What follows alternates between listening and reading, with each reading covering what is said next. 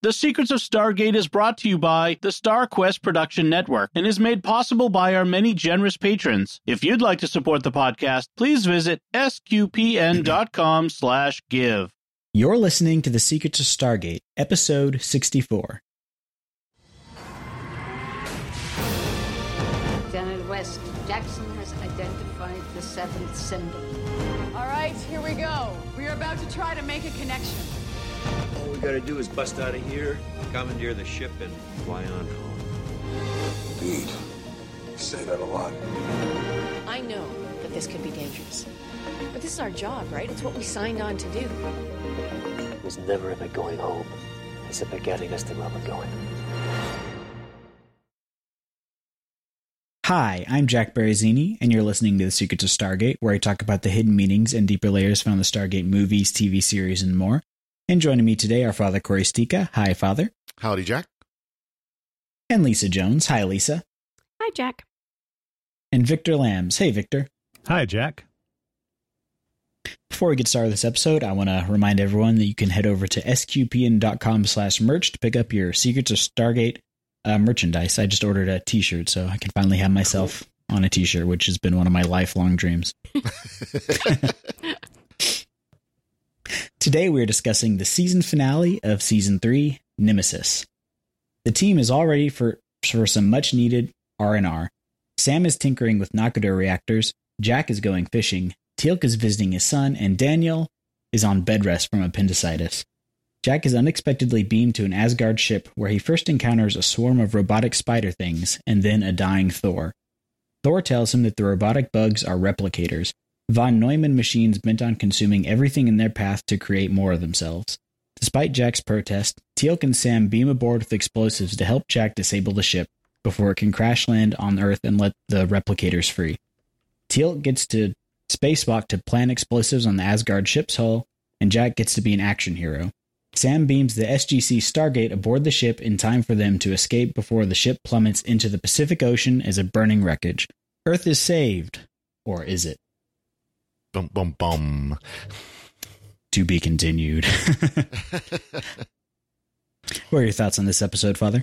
Well, this is a good one. This is always one I liked. Of course, it shows that inferior human technology is always better than the superior Asgard technology. But no, this is a good one. Of course, we do meet the replicators, who are a very serious threat throughout the next few seasons. They are a very important part of the plot. Because I wonder. Well, we'll talk about it, but I think they kind of realized that the Goa'uld were kind of played out already, so they needed something even bigger and battier. Yeah, definitely. The Goa'uld they'd reached that one-note status where it's just kind of the same thing every encounter, so it's nice they're switching it up. What about you, Lisa? I love this episode. I think that it just feels like we've hit a point in Stargate. It's the end of Season 3, which feels like a long time, but it's really, to me, just where it's ramping up. Seriously. So we've got the replicators, which, as Father Corey said, are a great addition for bad guys. And we get to see a lot more of the Asgard. We have fishing becoming a theme and Jack's cabin and lots of teamwork and fun stuff. I don't know. I just love this one. I like to smile through it. Yeah, definitely. What about you, Victor? Yeah, I mean, this is pretty much the platonic ideal of a Stargate SG-1 episode. You've got you've got humor, you've got science, you've got action, you've got peril, and it all kind of comes together. You've got a world-ending threat. You've got a cliffhanger, and this is pretty much like, if you imagine, like I said, what the ideal SG-1 episode would look like. This is pretty much it. So, one of my favorite episodes. It's not one I would tell somebody who is new to the show to go out and watch, because there's a lot there. You'd be wondering why is this green alien in a bed, type thing. But it's one that I think I've seen this probably 5 or 6 times, and I still enjoy watching it. And I'm like, oh yeah, they did do that in this episode. Oh yeah. Yeah. Jack says that in this episode. So it's definitely got a lot of good moments like that. And yeah, of course, definitely. You forgot about, talking about it as the ideal episode. You also have the meaningful look from Sam at Jack's invitation. Oh, yeah. First of many invitations to go fishing. Yep. Yeah, I was going to say we get a lot of fuel for the Jack ship right here. Yep. Yeah, the Jack Sam ship. You get that taster's choice moment there, but unfortunately, a missed connection. That's right. It was all going so well until they beamed him up. Yeah. Yeah. But yeah, there's a lot here. Like you mentioned fishing, the replicators, and we do see a lot of the replicators for the next few seasons here. And even through Atlantis, they're going concern there as well. So, yeah. Nice. Yeah. I always like these kind of threats you get in science fiction where it's more of a faceless force of nature rather than a concerted like effort, kind of like the Gold, where he can kind of become like a comic book villain. So I like this the same way the Borg were early on, where it was more just this force of nature that they have to deal with. Right. You don't have to wonder what their motivation is. Yeah. Yeah. They're the unstoppable force, and is Jack going to be the immovable object that they run into? And usually it's yes. Exactly.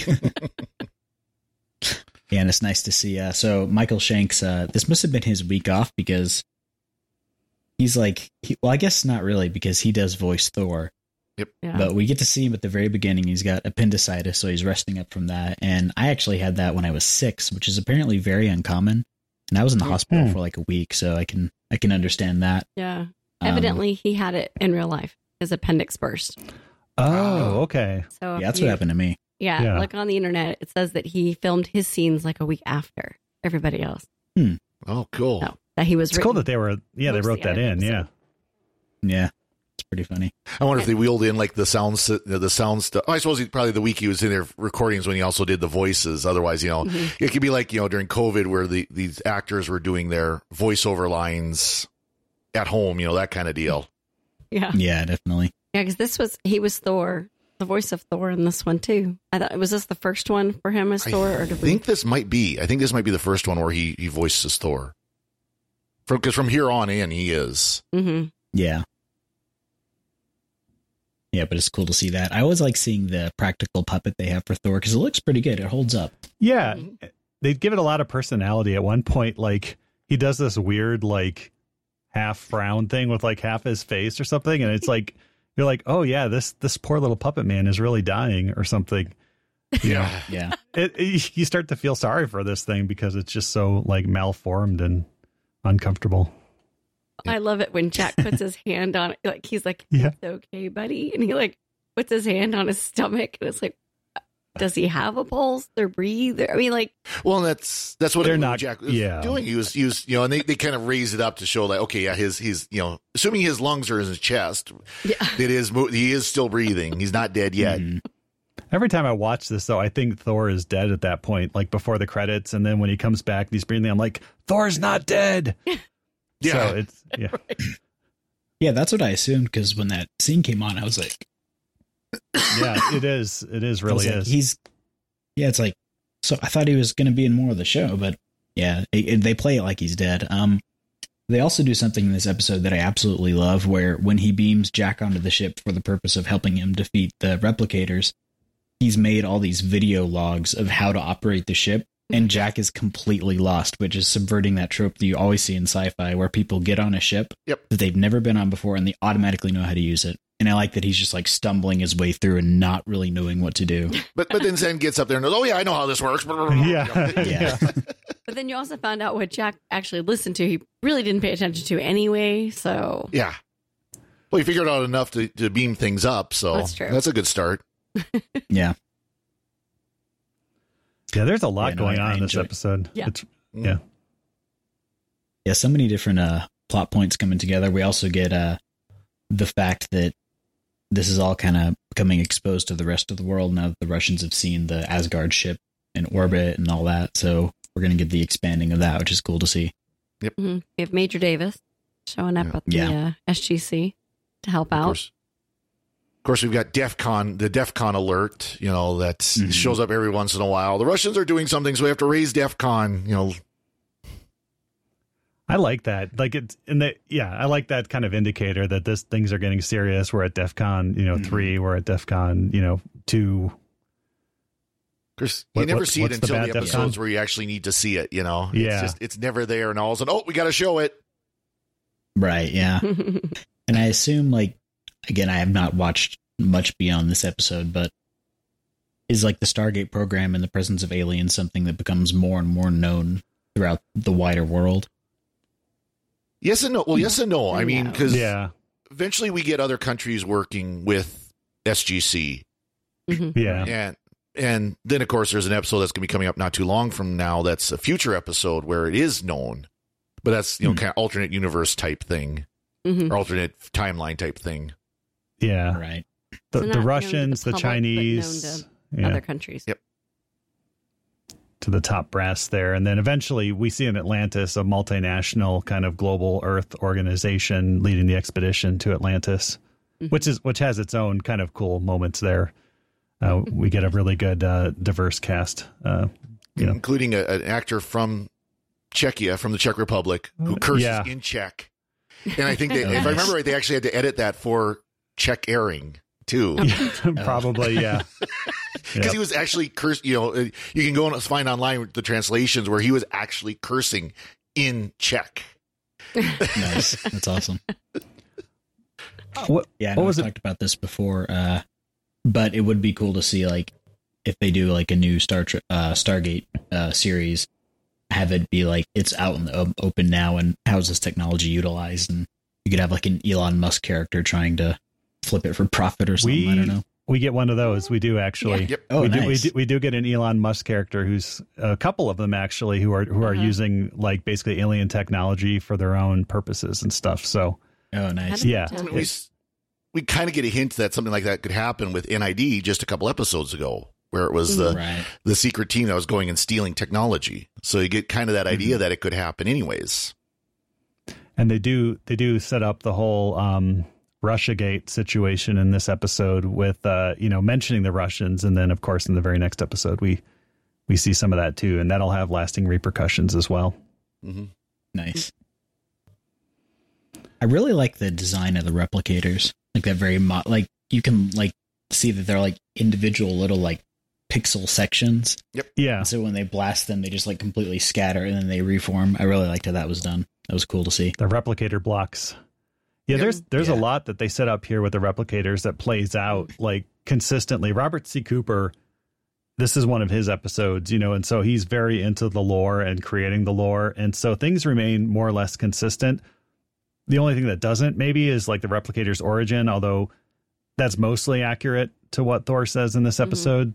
But yeah, I mean, a lot of what, we see this with the replicators, and then of course, all technology evolves. And so a couple more times we see the replicators, they've evolved quite a bit, but this is the replicators we all know and love, the kind of, the bugs that just eat everything, and really good eating effects as they're eating through like the walls and the consoles and like, digesting things. Stuff like that.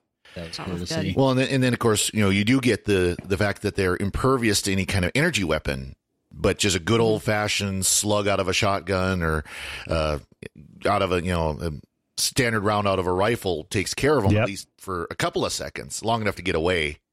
Force equals mass times acceleration, baby. Yep. Just gonna knock them to pieces. Yep. Right. And this whole concept was actually thought up by the mathematician John von Neumann. Where he talked about this idea of if you built this machine that can build other machines, you get this self-perpetuating cycle where eventually they just consume all of the available biomass on a planet. And so it's been something that's been talked about in real science, and so they were drawing off of this, which is cool to see. It's also called the the gray goo scenario. So, which is was that gray goo or gray goose? I mean, both, I guess. Yeah. Gray goo.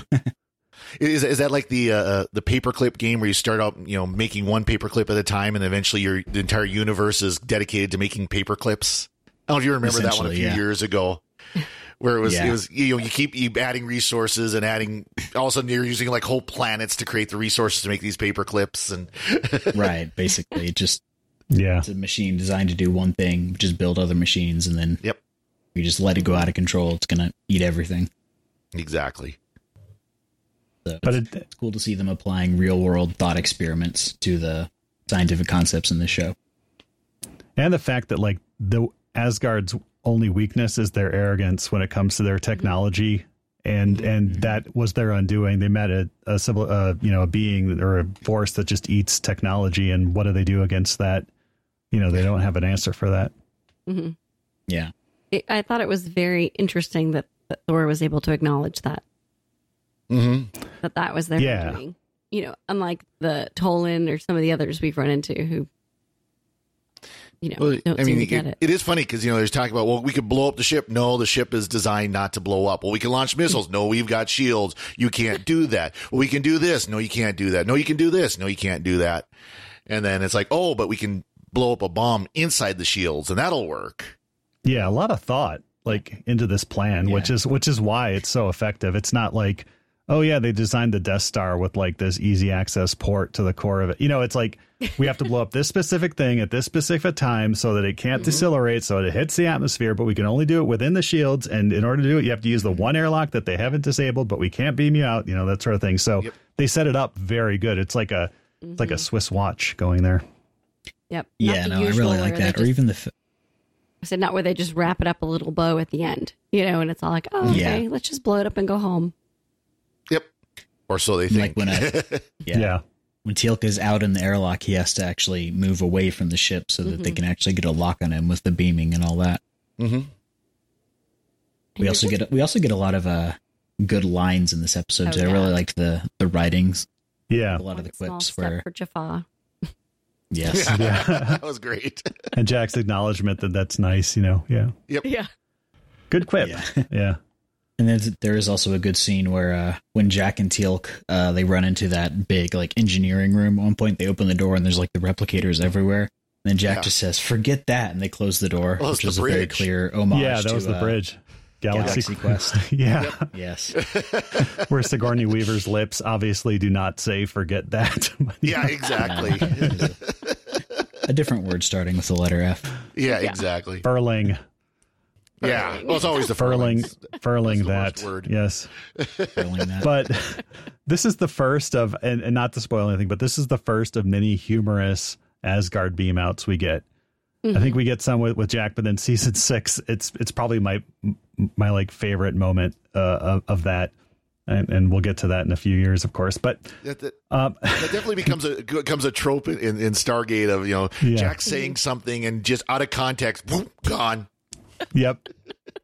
Yep. Yeah, sure, you betcha. Snackums. And then yep. Home of the loons. Yeah. He went full Minnesotan, and you never go full Minnesotan. Oofta, yeah, sure, you betcha. Don't you know? Don't you know? Has that been established previously, or did they just decide to make him into the Minnesota native? They say he's from Chicago, but yeah, but he does have his cabin in Minnesota, and I think this is the first time they mention that. He's from Chicago, but he likes Minnesota, so he's got a little bit better taste. Absolutely. Yeah. A lake with no fish in it. Or does it? Yeah. So we get to see the Blissner. Oh, go ahead. Oh, go ahead. And we get to see the Blissner, which is Thor's flagship, named after the hall that Thor and his family lived in Asgard. So that's kind of a nice nod to Norse mythology there. Yep. You can also see, and you see this mostly in the wreckage at the end of the episode, but it's got those Norse knot patterns all over the hull, which is cool to see. The actual interior of the ship looks like a 1980s movie theater. Yeah, it does. Yeah, it looks like a United Artists movie theater from late popcorn. Late 80s, early 90s. Yeah. Though we do get to see a lot of the ship. Yeah, but more than we have before. Where we usually just saw the bridge room or observation deck or whatever that is, where Thor is usually sitting, where Jack beams in. I like how sedate Thor is. Just the whole time we've seen him, he's just very chill, very mellow. Yeah. Yeah. So we got another Asgard that's got a little bit more of a temper. He likes to grumble. Yeah. Under his breath. He's not as tolerant to these silly humans as Thor is. Right. No, it's great. Even when he's saying, "I brought you up here to die," and this and that, and he's just very. That's okay. It's all good. Yeah. But then you notice when Carter comes up with a plan, Thor's all to like, save him. "Oh, well, yeah, this does. I can't remember all the technobabble, but like, there's a thingy that this just slides over, and we're good. Just take me with you." Yeah. Did I mention this is a hover bed? Yeah. Yeah. Yeah. Also makes me wonder, like, I guess this goes just with the hubris of the Asgard, but they had no contingencies for if their ship was disabled. Like, there's no escape pods, there's no escape craft or anything. Like, it's all or nothing. Well, not even easy self-destruct button, like a big red self-destruct button or something. I mean, yeah, he does mention the other crew left the ship at some point, so I don't know if there was, like, they beamed off probably, and then they disabled the outgoing transporter. So I don't know, but we do get, and I'm glad they didn't do this again. But you know, the Sam and SGC's plan for getting off the ship is another space shuttle, like they did at the end of season 1, where the space shuttle came and rescued them. And so I'm glad they didn't do that again. But yeah, lots of space shuttles that can, fly around and scoop people up. It just launched in a moment's notice. It's not like right. It's like take months to set up. No, they said a couple hours it could be there, and I'm thinking, wow, really?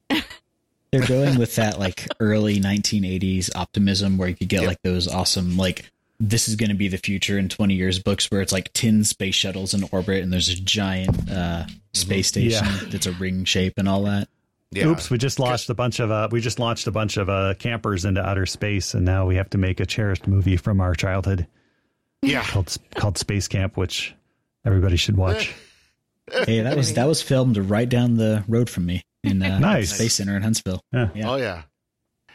Well, I've been watching For All Mankind on Apple Plus, and that's exactly kind of what it is. It's like, by the time of Stargate, we've got like literally mission to Mars, and we've got a big colony on the moon, and regular space shuttle flights to and from, and all that kind of stuff. Yeah, a wedding in outer space. Yep. What could have been. That's right. But so their actual plan for getting off, which I thought was absolutely awesome, was Sam beams the Stargate from the SGC onto the ship, and they used that to gate to another planet. Mm-hmm. Yep. Like that was great. I love that. Yeah, the Stargate heist, which has repercussions because the Stargate's still down there somewhere. Right. Which I love that Daniel's like, oh, they're going to use it to escape. And there's Major Davis going like, I sure hope so. Yeah. I mean, to me, he comes across as they really didn't, but I'm going to pretend that they're fine. Yeah, exactly. That just sounds great. That sounds wonderful. Yeah, that's what happens when your supervisor says, like, you need to be more empathetic, even if these people are hopeless. Like, try to give them just a little something, So I figured out what Major Davis really does, besides sit around and read mission briefings all the time.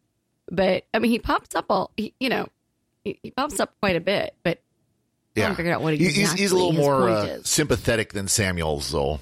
Yeah, he's a lot better character than Samuels. It's like he wants to be cool by association. Yep. Right. But like, I'm going to hang out with y'all and read. He's still Pentagon, though. What? Yeah. He's still Pentagon, though. Yeah. But we get Hammond. We get a really good line from Hammond in this one where, Jackson is Daniel Jackson is looking out into the Stargate. He's like, I feel like I really should be up there with them. And Hammond goes like, now you know how I feel all the time. Yeah, that was good. Yep. Yeah. Of course, I wonder if that was kind of a dig too, because Michael Shanks was voicing Thor. So he kind of was up there. Ooh. Yeah. There could have been a little of that behind the scenes. Or maybe I just want to see more action Hammond going through the gate. Yeah. You get some of that. Yeah. Yeah. I was going to say, Davis is kind of that guy who he's fine. He's just kind of mediocre at everything he does. So he just kind of tries to fit himself in wherever he can with the cool people. Mm-hmm. He's a desk jockey. I mean, he's a paper pusher. Yeah. His job is to produce reports off of reports and, stuff like that. And so he's not like the cool team, the cool action teams that go out and kick aliens' butts, and stuff like that. He's not overtly evil or possessed by aliens. So not right now.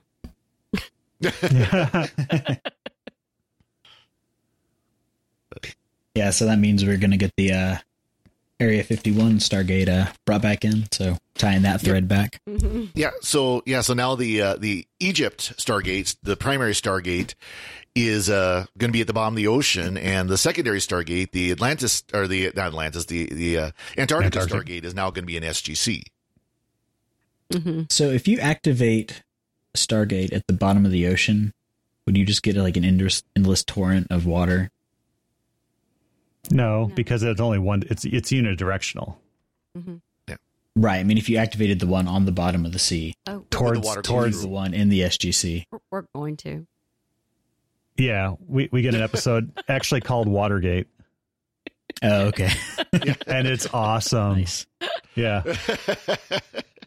Coming up pretty soon, I think. Yep. Right, season 4. Yeah, I love that episode. Yeah. Yeah, there's some good episodes coming up where you get to see stuff like that. So yeah, that's what I mean. Nice. I feel like end of season. I mean, don't get me wrong. I love All Stargate except for maybe Ori, but the end of season 3, I feel like they're just launching us into. Okay, we set everything up. Now let's have fun. Yep. Mm-hmm. Yeah.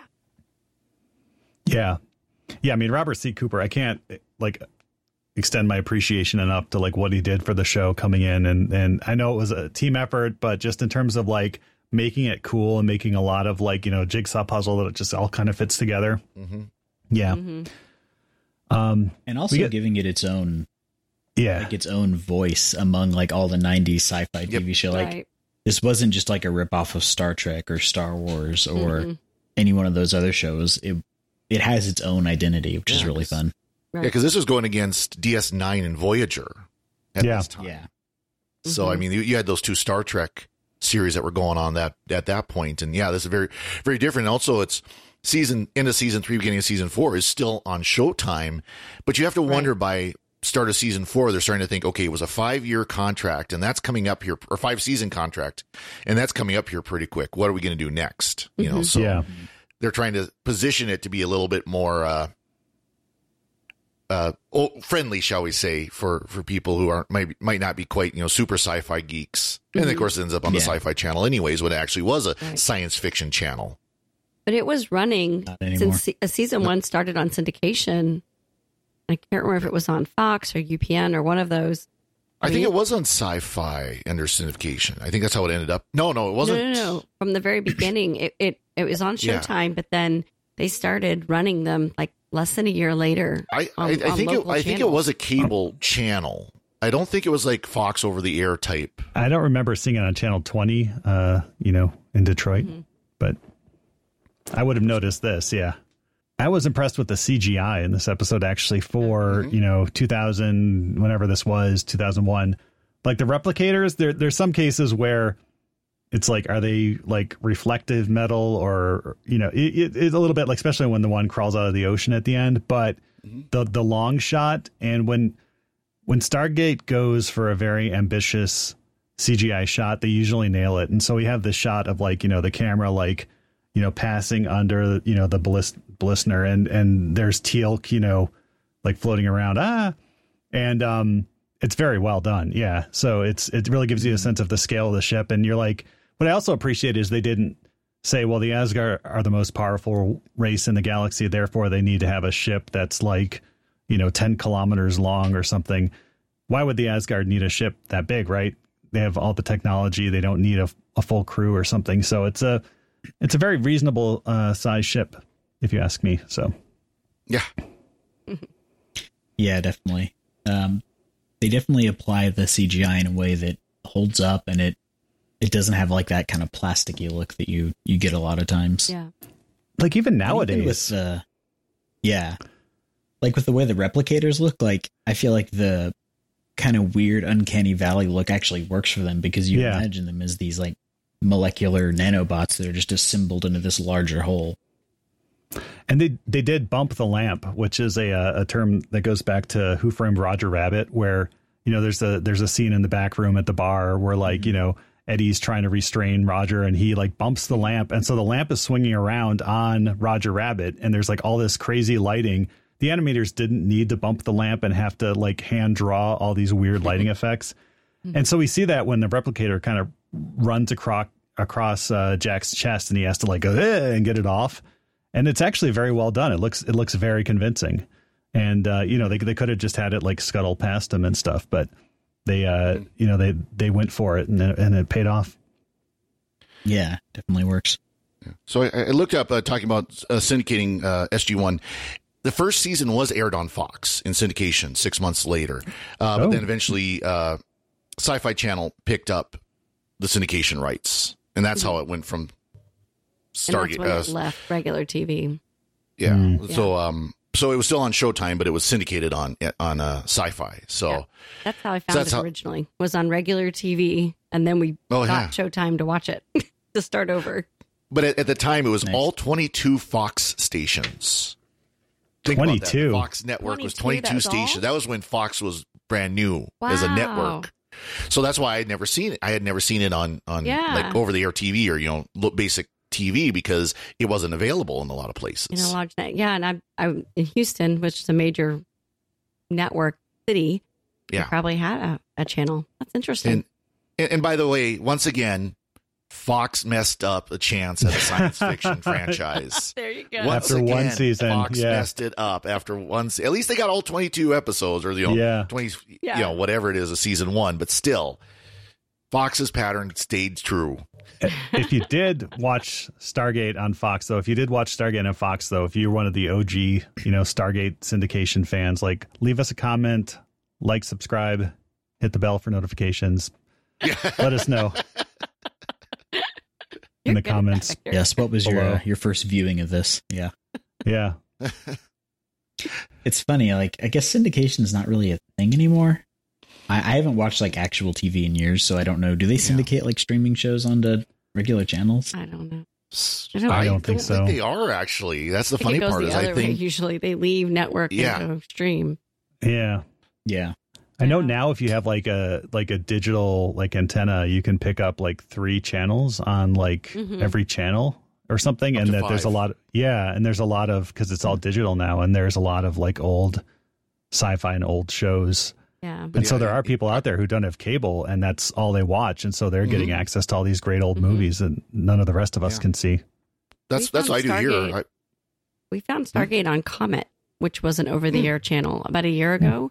But then when this whole MGM Amazon thing, started happening, it left Comet. But it was on every night, and my husband and I discovered it. And just, even though we have it on Netflix, we have it on DVD, it was just kind of fun to like... There's something about it. Yeah.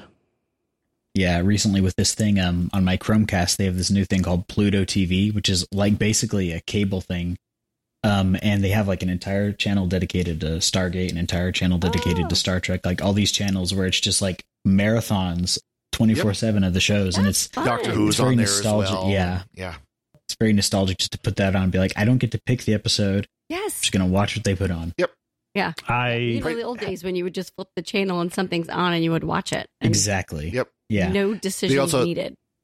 By the way, they also have a Price is Right channel. So if you're one of those kids that you grew up watching Barb Barker on days when you were homesick from school, you can relive that experience. Yeah. I don't know. I haven't had time to watch all the Stones.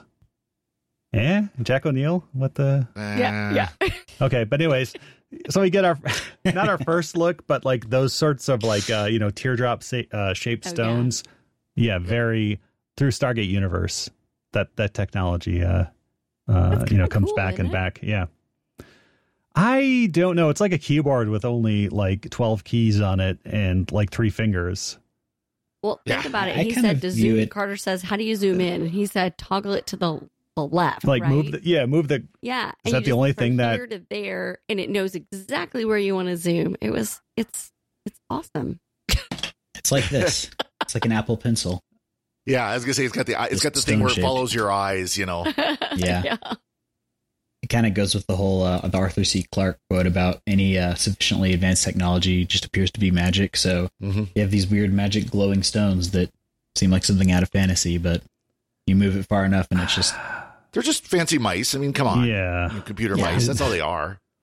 Actually, the funny part is they kind of look like some of the, the wireless mice. I've got an older one here and it looks similar to it, different colors, obviously, but kind of the similar shape, Yeah. Yeah. That's true. What if they were the puck mice from Apple in the early 2000s? Be miserable. That'd be a little after this, but yeah, it would be. That would have been probably an expensive way to do it. Yeah, a bit naff, a bit rubbish, as our friends in the UK might say. There we go. Nice. Yeah, and so we leave off on this fun cliffhanger. The ship has crashed in the water.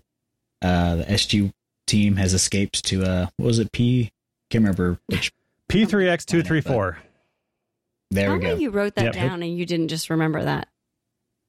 Maybe. No, I did write it down. You said that. But it is nice this time of year there, according to Jack. Yes, so it is. He's heard it's nice this time of year. And apparently it accelerates facial hair growth too. Yes. In just 7 days, you can grow yourself a rockin' soul patch. And hair. Carter's hair suddenly gets longer. Yeah. Nice. But don't you love it that we learned you can dial the gate at least once? There's enough power for one dial out after it's been disconnected. Yep. If it's been powered up, you know. Yeah. And that was from Major Davis. So he had some little science there. Because all he does is sit around and read mission reports all day. That's right. Yeah. He's up to date with this Stargate lore. So will the Earth be destroyed? We get that replicator popping out of the water at the end of the... Did SG-1 actually escape in time? We know Thor got out, but did the rest of the team get out? Yep. Tune in next week for... I love this serial. Yeah. Hey, the one good thing about the way they used to air these, you didn't have to wait a whole year. Nowadays, when they release streaming stuff, you have to wait an actual whole year. Which this is 2 or 3 sometimes. You still had to wait 3 months. Well, yeah, but that was only 3 months. I mean, nowadays, but still, imagine being in high school and Picard's turned into a Borg, and you're like, "Oh my God, what's happening? Oh my gosh, what's happening?" Yeah, and you're like, "Oh, it'll be back on September 19th, 1994, or whatever it is," and you're like, "Ah." Yeah, but there's summer, and then you jump go play on the BBS outside. and talk with your friends about it. We did, yeah. But you know what they would do is they'd have reruns during the summer. That's true, they did. They would, yeah. That's it. So you could, get all the action you missed. Exactly. For those who don't remember reruns is what binging is today. That's right. Where you go back and watch the episodes from before. Yeah. I'll still mortify my kids. Yeah. My kids, when we're watching these shows and we get to like a season break, I'll say, and now you have to wait 3 months to see what happened. And they'll like scream. And then I'll just like queue up the next episode and be like, just kidding. Just kidding. But, just tell them about the whole idea of commercials. Yeah. That there's these pauses, and then you have to 2 minutes of whatever, buy some soap, My kids saw a commercial. My kids saw a commercial once and they felt so violated. They were like, "Why is this little show interrupting my show?" That's how my son is. He's 6, and we were in a hotel one time, and he wanted to watch TV, and I spent like 10 minutes explaining to him that we can't just watch whatever we want. We just have to watch what's on the TV. And he's like, "But that's not how TVs work." Yeah. That's awesome. Yeah. It was funny. Awesome. Do y'all have any other thoughts on this episode? So I'm definitely with Jack about, when you're given leave, that means you actually left. I never had that problem in the Air Force. When I had leave time, it's like, bye, I'll see you in 2 weeks or whatever. Yes, but what was it? Deconstructing Naquita reactors or whatever. That's fun. The decay rate of Naquita, and she was going to say, it actually, I always love when he does that. No. Which is her face just lights up. Like, oh gosh. Yes. And did you see a way her face lit up when she says, like, "It's not that I'm happy that Daniel's in excruciating pain or anything." Yeah. Yeah. Like she says that and she's like, "Yeah, I could tell you're really broken up about Daniel." Right yeah. This is what I think is fun. Okay. Yeah. To each your own. But then when she realized it's this actual invitation to go fishing, it was like, oh, what? Huh? The meaningful look like, oh, I want this. Oh. What does it mean? Like too much thinking going on, right? Yep. I love it. Nice. And we also get a nice moment where Teal'c is like, "Thor is correct. We're all going to die." And Jack's like, oh, we've been in this situation before. And Carter's like, no, we haven't. Not like this. Yeah. That actually And becomes Jack's like- kind of a recurring thing, right? How many times Yeah. in the future are we going to hear them say, we're all going to die? Yeah.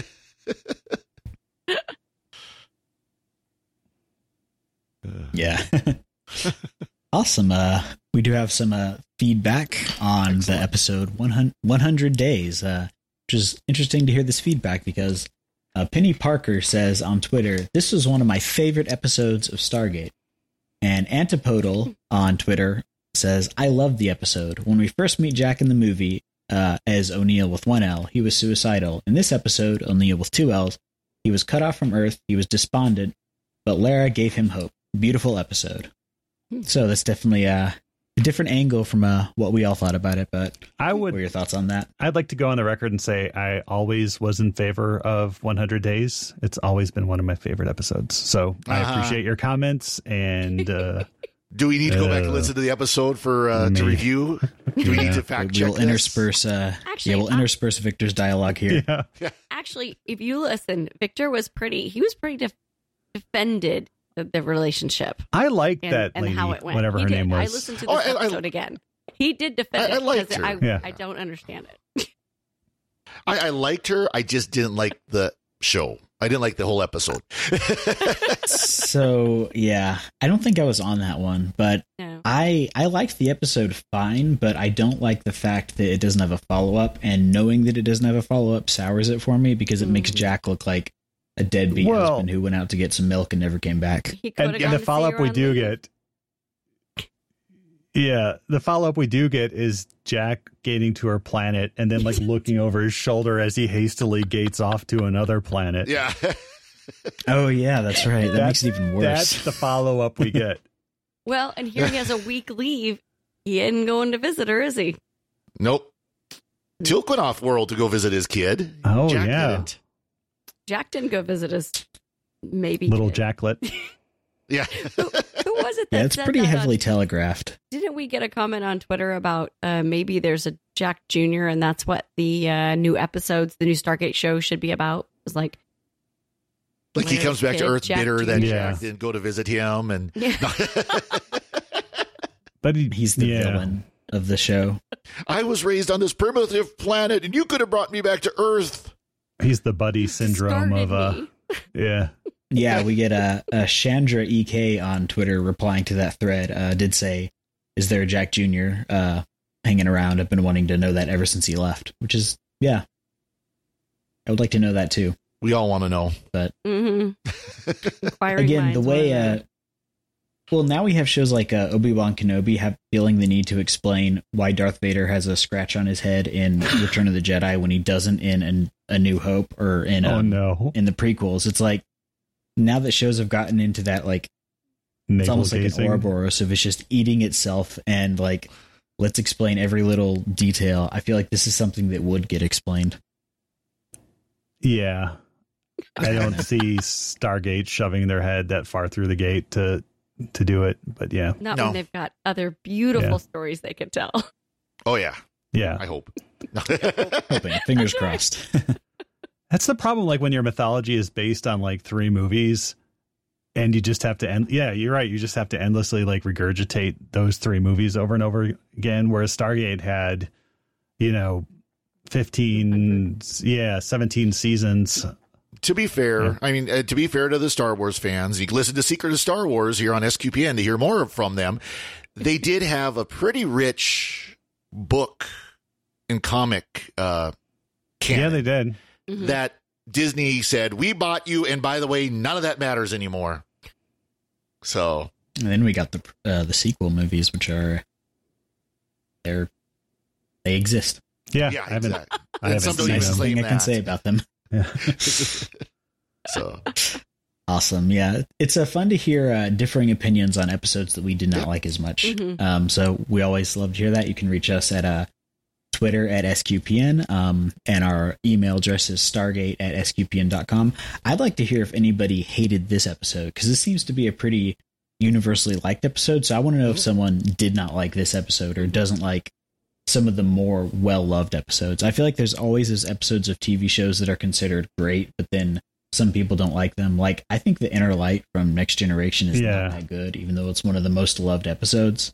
There are some people out there. Yeah. You wouldn't think, but there are some people out there like, we don't talk about Ergo. Oh, no. Oh, you were waiting for that one. I've been waiting like 6 weeks for that one. That's The amazing. hang time on that the one. implant I put in your head. Yeah, exactly. That was a good joke, Father Corey. Yes.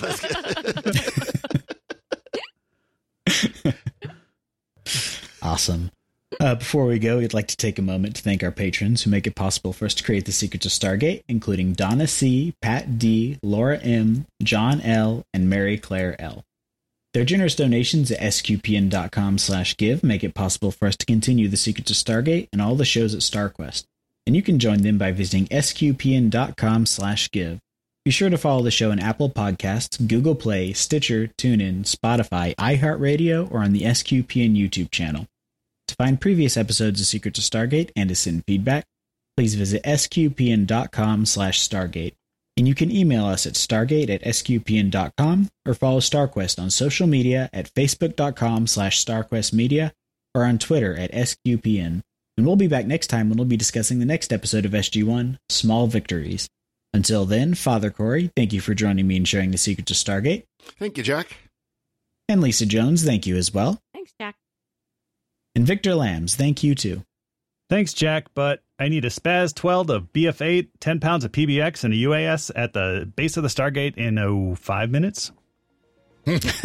We'll get right on that. Thanks. Once again, I'm Jack Barazzini. Thank you for listening to The Secrets of Stargate on StarQuest. Anyway, I'm sorry, but that just happens to be how I feel about it. What do you think?